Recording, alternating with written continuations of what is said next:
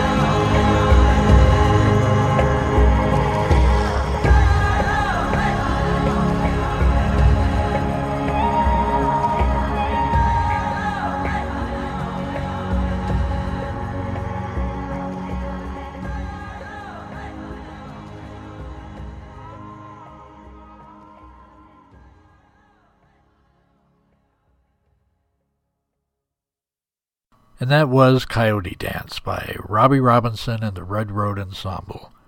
In last week's show, I told you a story about my very first paranormal investigation 40 years ago this week.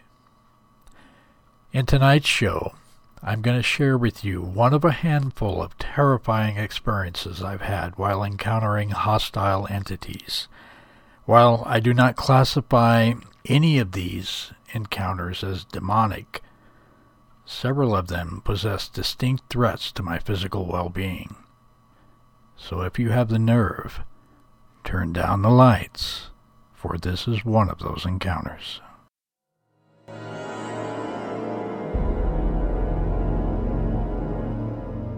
The story that you're about to hear is an amazing tale that some will find terribly frightening and may have you looking over your shoulder the next time you enter a dark basement or an old building. The thing that most people will find unsettling with this story is the fact that it is 100% true and happened exactly as it's told. I know this for a fact because it happened to me. I call this story A Lesson in Power.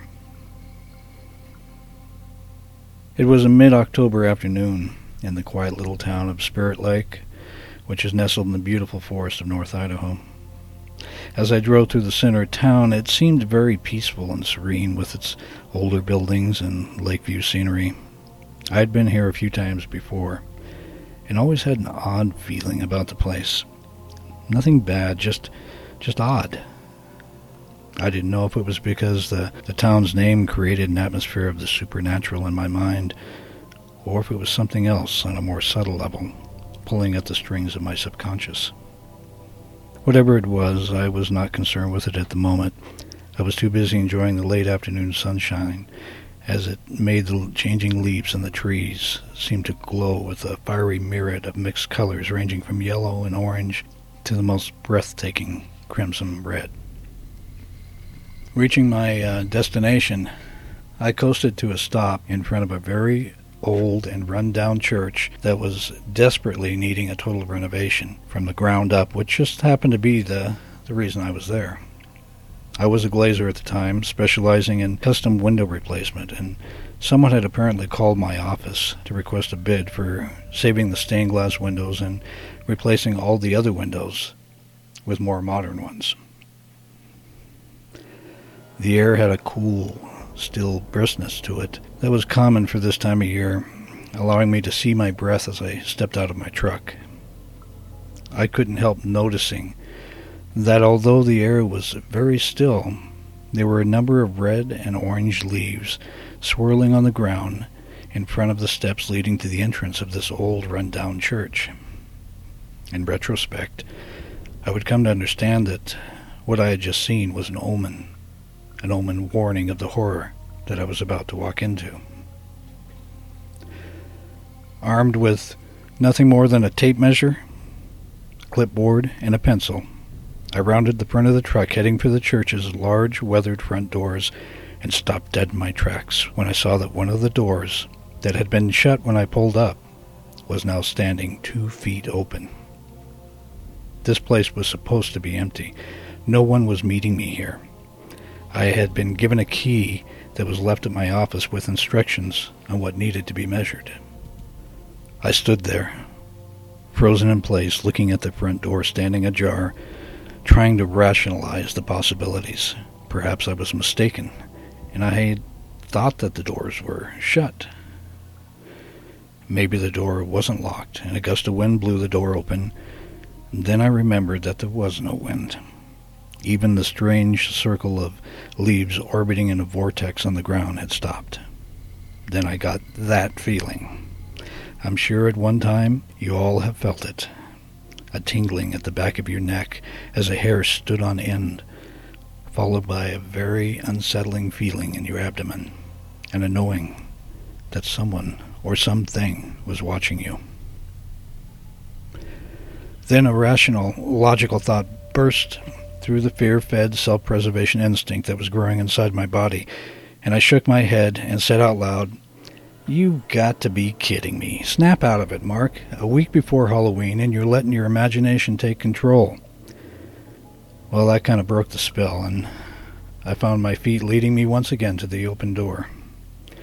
Just as I reached the door, I looked to my right, and sitting on a broken shingle upon the roof was a very large crow. We stared at each other for a second or two, and then it let out the loudest caw that I had ever heard a crow do. It startled me so much that I dropped my clipboard and nearly fell backwards off the steps. This was another omen. But instead of heeding its warning, I cursed at the bird and looked for something to throw at it. Recomposing myself, I decided just to get this thing over with and get out of here. So I picked up my clipboard, took a deep breath, and stepped through the doorway. Man, inside, the view was so surreal. It was like a scene out of a Stephen King novel. The first thing I noticed was that the large room was lit up with parallel slats of filtered sunlight. Looking to the high-arched ceilings, I saw that most of the outer roof was completely gone, leaving only a series of about 3-inch wide baseboard separated by half-inch openings running the entire distance to the roof. I thought to myself, this place must leak like crazy when it rains. And then I wondered how safe the wood floor was beneath my feet. I noticed that someone had removed all the pews, leaving one big room with a crumbling podium at the far end. I headed for the podium area to start my measurements, cringing as each board creaked and groaned as if to protest to the presence of my weight.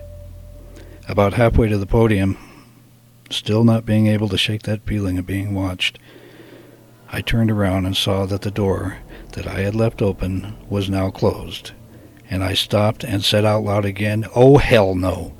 And I made it back to the front door in about 3 giant leaps and grabbed the door knob, half expecting it to be jammed, and jerked it open, almost pulling it off its hinges.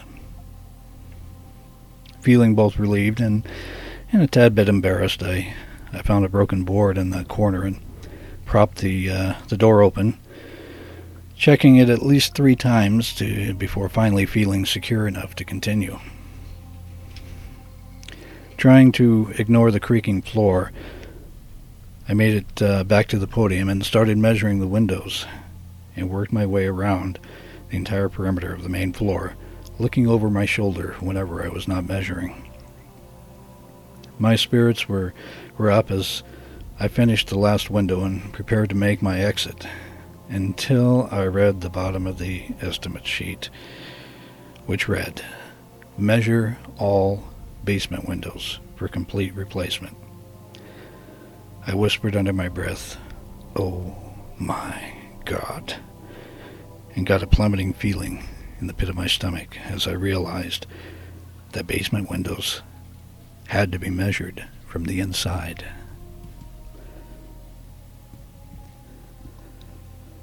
I really had no reason to have these feelings of trepidation. Everything up to that point could be written off as either an overactive imagination, but my body was telling me something was just not right. It would not be long until these feelings were justified. I scanned the room for a door that might lead into the basement, half hoping not to find it, when my eyes stopped on a door partially ajar in the furthest corner from the main entry doors. I sighed and walked toward it. When I opened the door, it did a classic haunted house squeak and groan, and I thought to myself in a sarcastic tone, "That's perfect." It was very dark at the end of the stairs, which consisted of 2 flights running down and turning a 90-degree corner halfway down. There was just enough light filtered through the dirt-covered windows to illuminate the steps in shadows and expose the countless number of spider webs that seemed to be everywhere. Now, I hate spiders. I had nightmares as a kid that I would fall into a nest of black widows and be covered with hundreds of them meeting my doom, and that alone should have made me turn around and leave, but for some reason I cautiously pressed forward, using my clipboard and tape measure to clear any webs that I might encounter. When I reached the bottom of the stairs, it seemed to be much colder than it should be. I could see my breath billowing clouds of moisture. There was a lot of junk down there. large boxes, broken chairs, and an old water heater and boiler that seemed to be out of commission. It was hard to make things out down there because more than half of the room was in shadows. There were 6 windows that I could see, and the good news was that they all seemed to be the same size, so if I could measure just one, I could finish quickly and get my butt out of there. I made my way over to the far side of the basement, to a window that was easy to reach, and began to take a measurement when I got that bad feeling in the pit of my stomach, and goosebumps all over my body stood to attention, shouting out their warnings. I knew instantly that this was different. This was not my imagination. I was trembling inside, still facing the window with my back to the room, scared beyond reason at what I might find if I turned around. I started turning slowly to my left, and halfway through, I turned completely around to face whatever might be there, and my worst horror was realized. Hovering only about a foot away from my face were 2 pinkish-red orbs of light about the size of quarters, like 2 eyes staring right into mine. My back was to the wall, and my entire body was shaking uncontrollably. I felt like I was about to throw up. All I could do was stand there, frozen in fear. I felt paralyzed. I was shaking so violently, trying to stop the convulsions in my body, and feeling tired, almost as if I was about to pass out. Then I saw something that shook me back to my senses. These pinkish-red orbs had a body that was not well defined, but a body just the same. It was like the heat waves you see rising from an open oven door, a kind of translucent form that's not quite solid. I knew at that moment that I was about to be attacked by whatever this thing was, and my self-preservation instincts must have kicked in, because I made a flying leap to my left and sprinted for the staircase, stumbling over everything in my path, not wanting to look back or slow down. By the time I saw it, it was too late. The entity had somehow moved around me and stood between me and the staircase. I was running full speed and had no way to stop, so I went right through it and fell to the floor instantly. Passing through whatever it is felt like an electrical numbing shock. My muscles failed me, causing me to crash to the floor. I managed to get to my feet, knowing that I had only seconds before it grabbed me, when suddenly my body acted almost on its own, assuming a crouching back and bent knee position, as my right hand started rapidly beating against my thigh like a Hawaiian slap dancer, beating out the rhythm of a fast-paced song. Then it all came back to me in an instant. You see, at that time, I was in an apprenticeship with a Toltec shaman that I had met years before at UCLA. His teaching methods were rather unorthodox at times, and often I had no idea why he had me do the many things that I did, or why he made me practice them over and over without explaining the meaning of the exercise. Sometimes I had to do things that made me feel ridiculous. The strange actions and movements that I was now in the middle of were a perfect example of this fact. Although I didn't know it at the time, using this odd technique of body movement somehow protected my personal energy from being touched. And not only that, but I noticed that the more I did it, the stronger I felt, and the dimmer the entity in front of me became. It was as if I was taking back the energy, my own personal chi, that had been absorbed from me by the entity's attack, or perhaps I was even taking the life force from the entity. The entity faded into the shadows, and I took that moment to bolt up the stairs, leaving my clipboard behind in the dirt. I reached the still open front door and leaped off the front porch steps with my feet still running through the air, and when they hit the ground, I headed toward my truck. At that moment, I slowed to a cautious walk because someone or something was sitting in the front seat of my truck. I stopped completely in my truck, squinting my eyes to try to see through the glare of the windshield who or what was in my truck.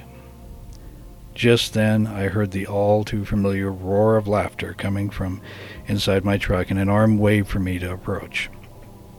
It was my mentor, my shamanic teacher, laughing so hard that he could barely catch his breath to say, "Marcos, you are too funny. I thought you were going to fly home when I saw you leap off the stairs." Then he busted into another laughing fit. I, on the other hand, was not laughing. I called him a few words that I cannot repeat on this show and accused him of setting this whole thing up, which he responded in another outburst of uncontrollable laughter. He managed to say, "Yes." "Why, yes, I did," and continued laughing and pointing to my pants, saying, "Why, Marcos, you seem to have peed yourself." Looking down, I saw that he was right, and I shook my head and laughed along with him. I never could stay angry with him very long.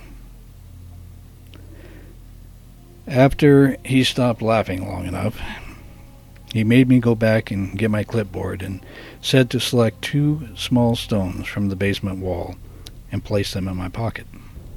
He explained that when a warrior battles for energy, that he should take a stone from the area as a symbol of power and conquest over that person or entity. He said that it makes a strong addition to my personal totem bag, a leather pouch containing personal objects of power.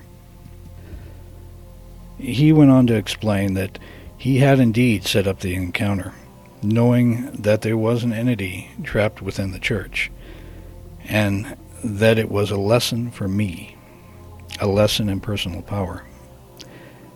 He said that other entities as well as people can drain your personal life force using fear or intimidation, causing the energy to flow from you into their own energy reserves.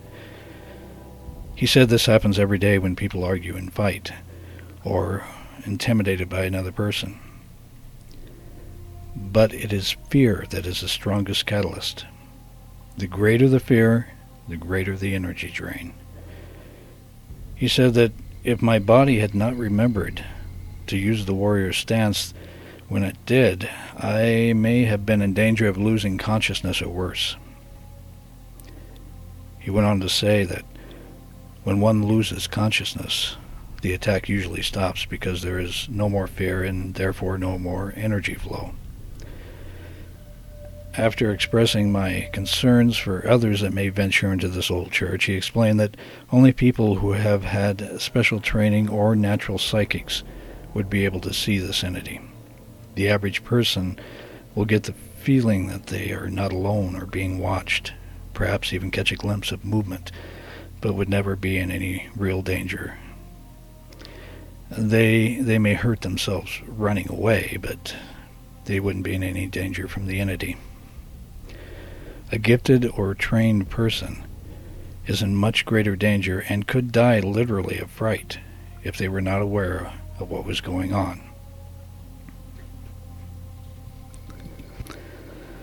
I looked at him with anger growing in my eyes and said, "You mean I could have actually died down there?"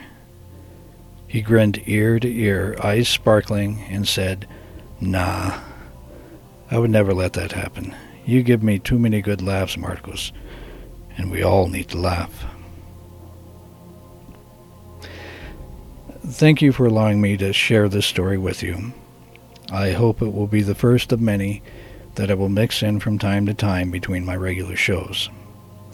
In parting, I will leave you with this one thought. There is great power in knowing and acknowledging the source of your fears, but you are defeated the moment that you surrender to them. Never allow your fears to control your actions.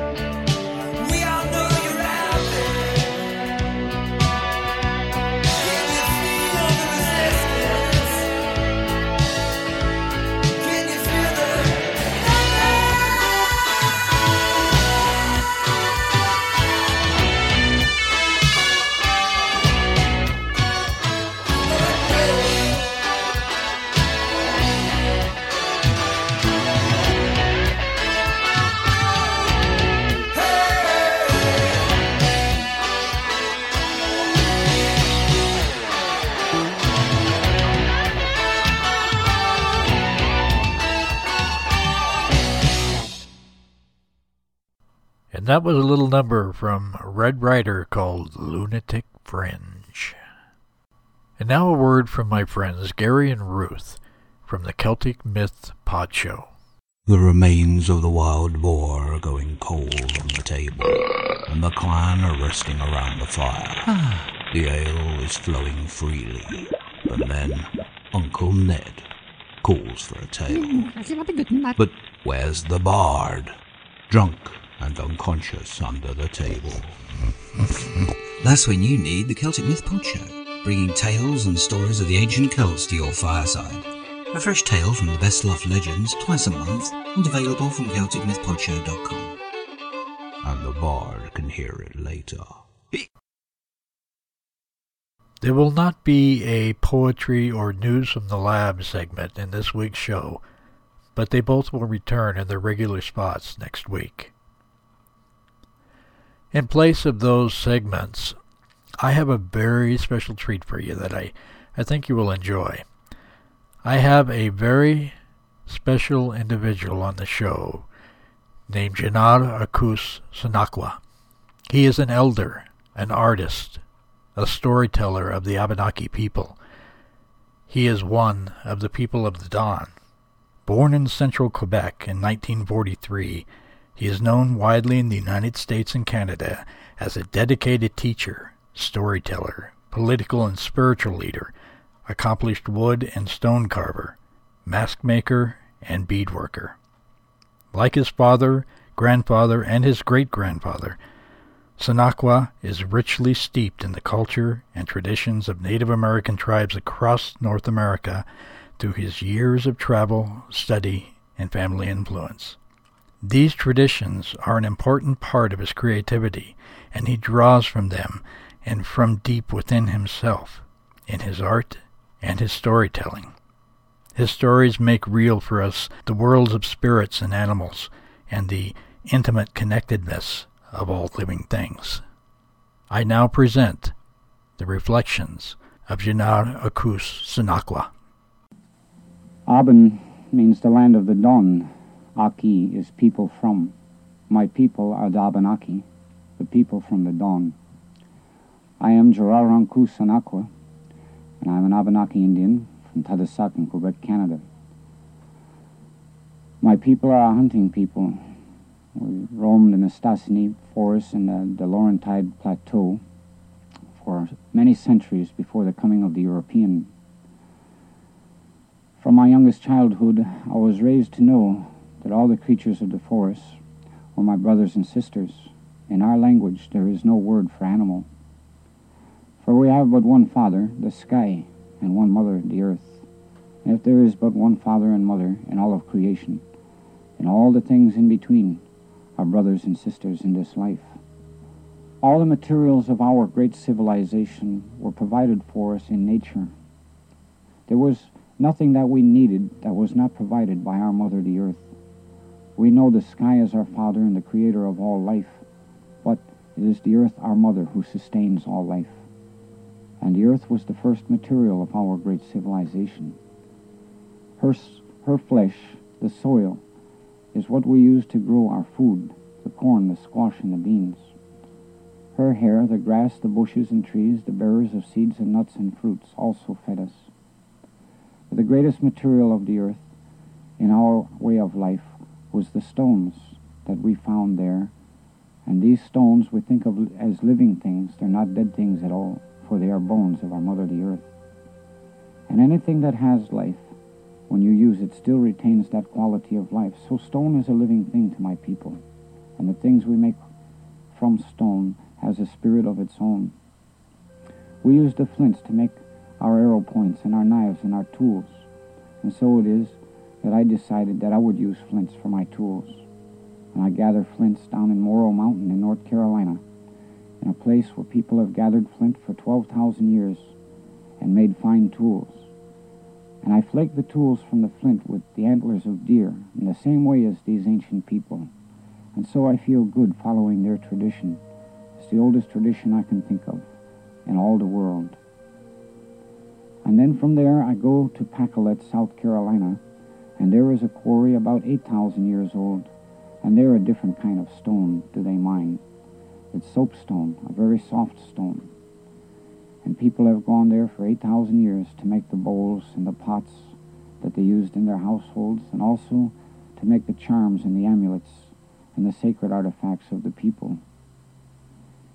I only take those stones that they left behind, the ones that they found defects in their mining, and they lift these on top of the ground, and I find them, and I can still feel their hands on these pieces. And each piece is a different shape, and I see different things in them. I see my brothers and sisters in life in every piece of those stones. The bear, the beaver, the badger and the otter, the hawk and the owl and the eagle, the salmon.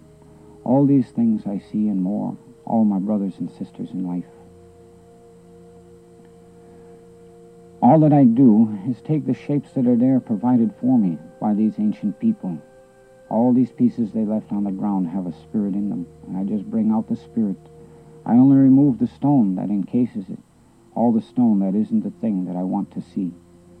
And when I'm finished, then I put in the spirit lines.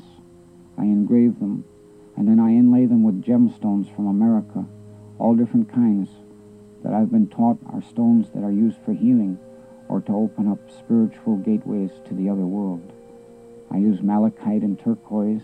I use the abalone shell and the pearl, and many, many more. For these are stones that have a special meaning, and they too are bones from our Mother the Earth. Many of the ideas that I have come to me in dreams, in the darkest hours of the night.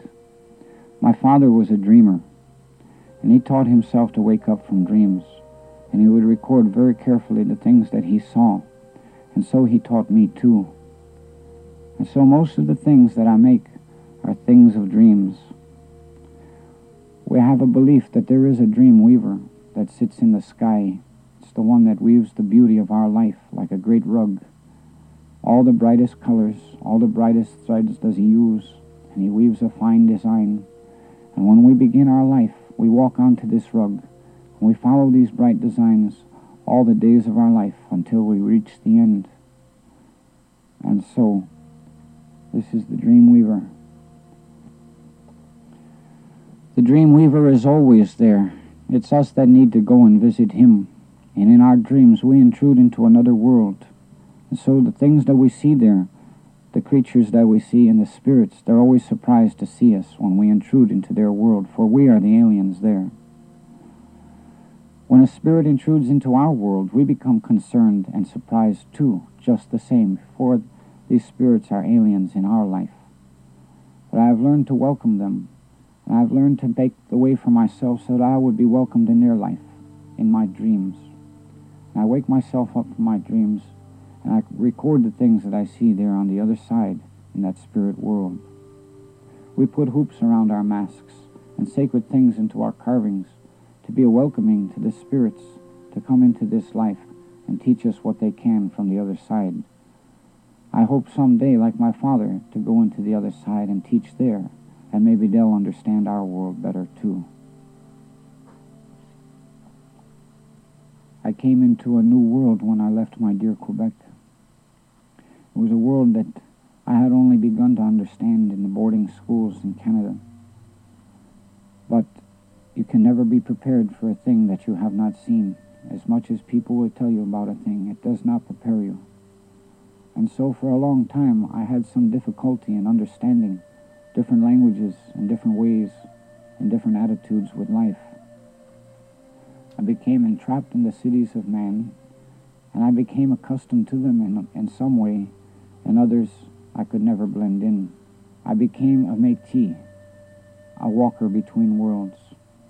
And though I walked between two worlds, I belonged in neither one. And after a long time of this, I had to decide which world I would live in, and live in one or the other. And I could.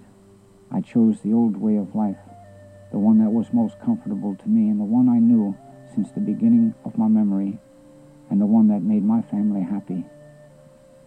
And I think when I left my home so long ago, my mother and father knew that I would never go back, but that the things that they taught me, I could never let go of. They gave me a father and mother to go with me, the sky and the earth, and I could never be out of their sight. And these things guide me now. I see many of our old things in the museums all over the world. For I have traveled the world and I've seen many of the things of my people. I am one of the few Abenaki that has seen our wampums in London at the Museum of Man. I have a great hope in the work that I do and the work that other Indian artists do that are friends of mine. Because oftentimes when I go to museums and see our things, it's almost like my people died sometime a long time ago, maybe before 1900. We became extinct when I see the exhibits of our antiques. I would like people to see the things we are doing today, because there are more artists among my people today than there ever were. And I have been told when I went home that there are more of my cousins hunting in the Mistassini and Laurentide forest than there ever were in the past. And so I am proud to know that our life is great. Our life is getting greater.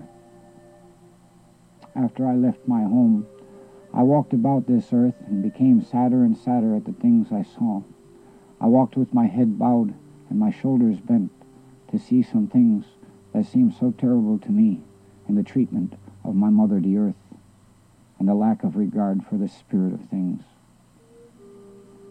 My heart broke, and I walked about with a life so small that I could carry it under my fingernails.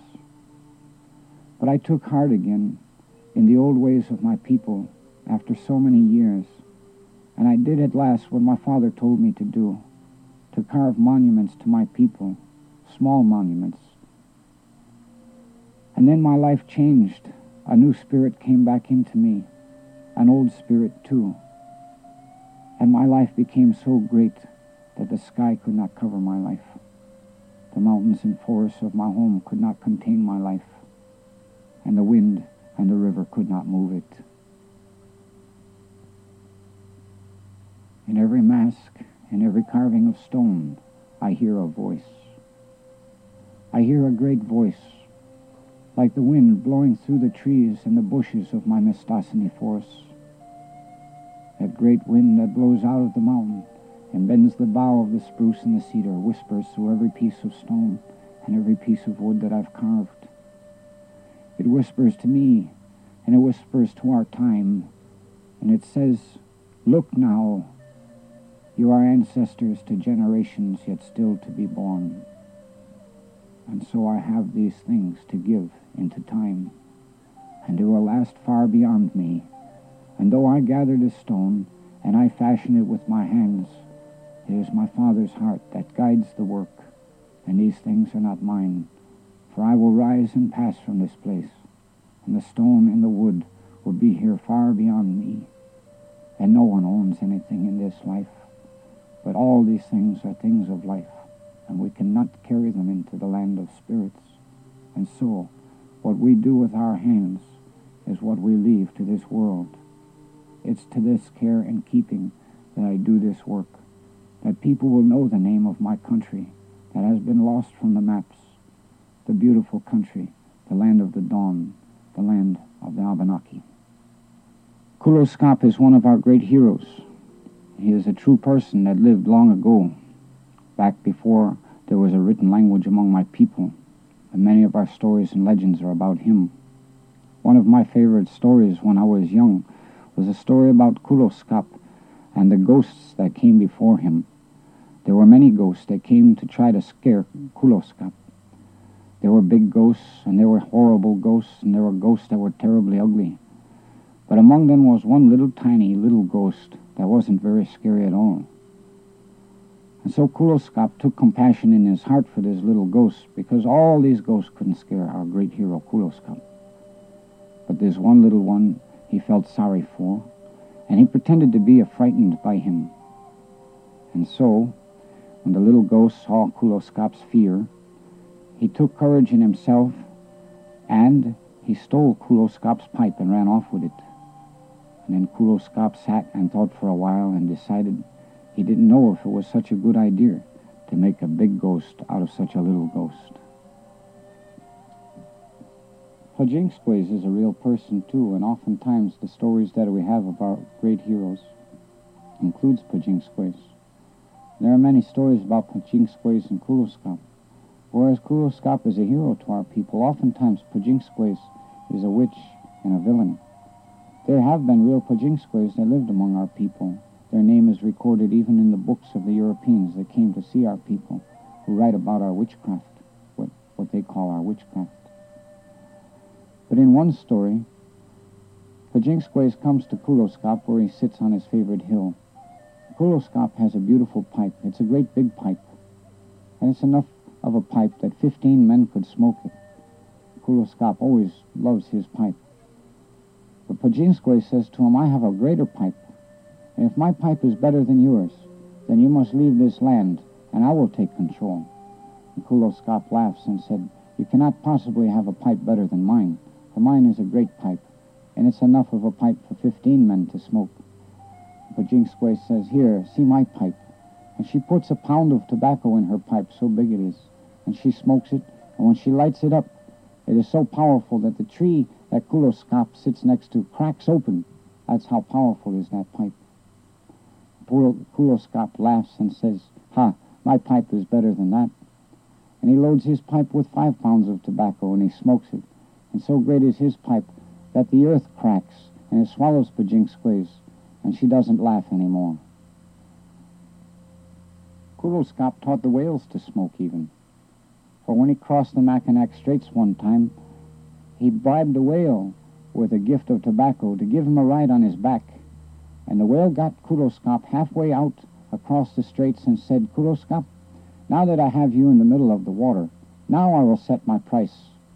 What I want is your great pipe that I can smoke, and you must show me how to smoke it before I'll take you to the other side. And so it was. Kuloskap had to give his great pipe to the whale and teach him how to smoke it. And you can look out any time you see whales and you see them blowing smoke in the air. That's how they learn to smoke their pipes. One of the favorite of my brothers and sisters of the forest was the porcupine. When I was young, I couldn't have any pets. We didn't have enough that we could have a pet.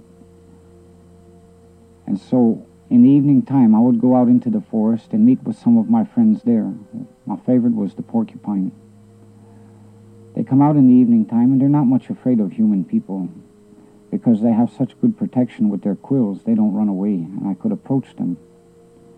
And I'd go out into the forest there in the evening, and I would bring them food, things like carrots and sweet things to eat. These things they like very much.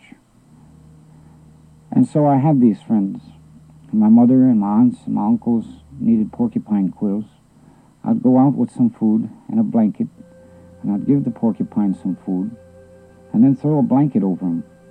And I'd shake him around a few times and then let him go. And all of his quills would be stuck in that blanket, and he'd go home and eat his food, and I'd take the blanket home, and it would take us an hour or more to pluck out all the quills that my people could use. And so the porcupine got what he needed from me, and I got what I needed from him. And even though we didn't speak the same language, and we never spoke one word, we were good neighbors, and I still remember him as a friend 5 generations later for porcupines. One time, my father and my uncles were fishing on the Saguenay River. They threw nets into the water. Great nets they put out. When they drew in the nets, there were many salmon in there. There were the Chinook salmon. And there was one I remember that was very big, a very old salmon indeed. And other people had tried to catch him because there were 2 hooks stuck in his mouth. And when my father and uncles seen these hooks in his mouth, they removed the hooks from his mouth, and then they let this brave salmon go back into the water. So they felt that he was a great salmon, he was brave, and he had a right to life.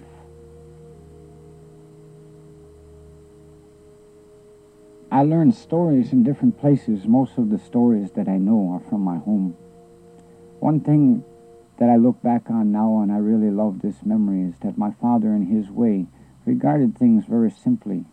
He kept his life simple, and so his life was beautiful. But he never distinguished between frogs and toads. He thought they were the same thing.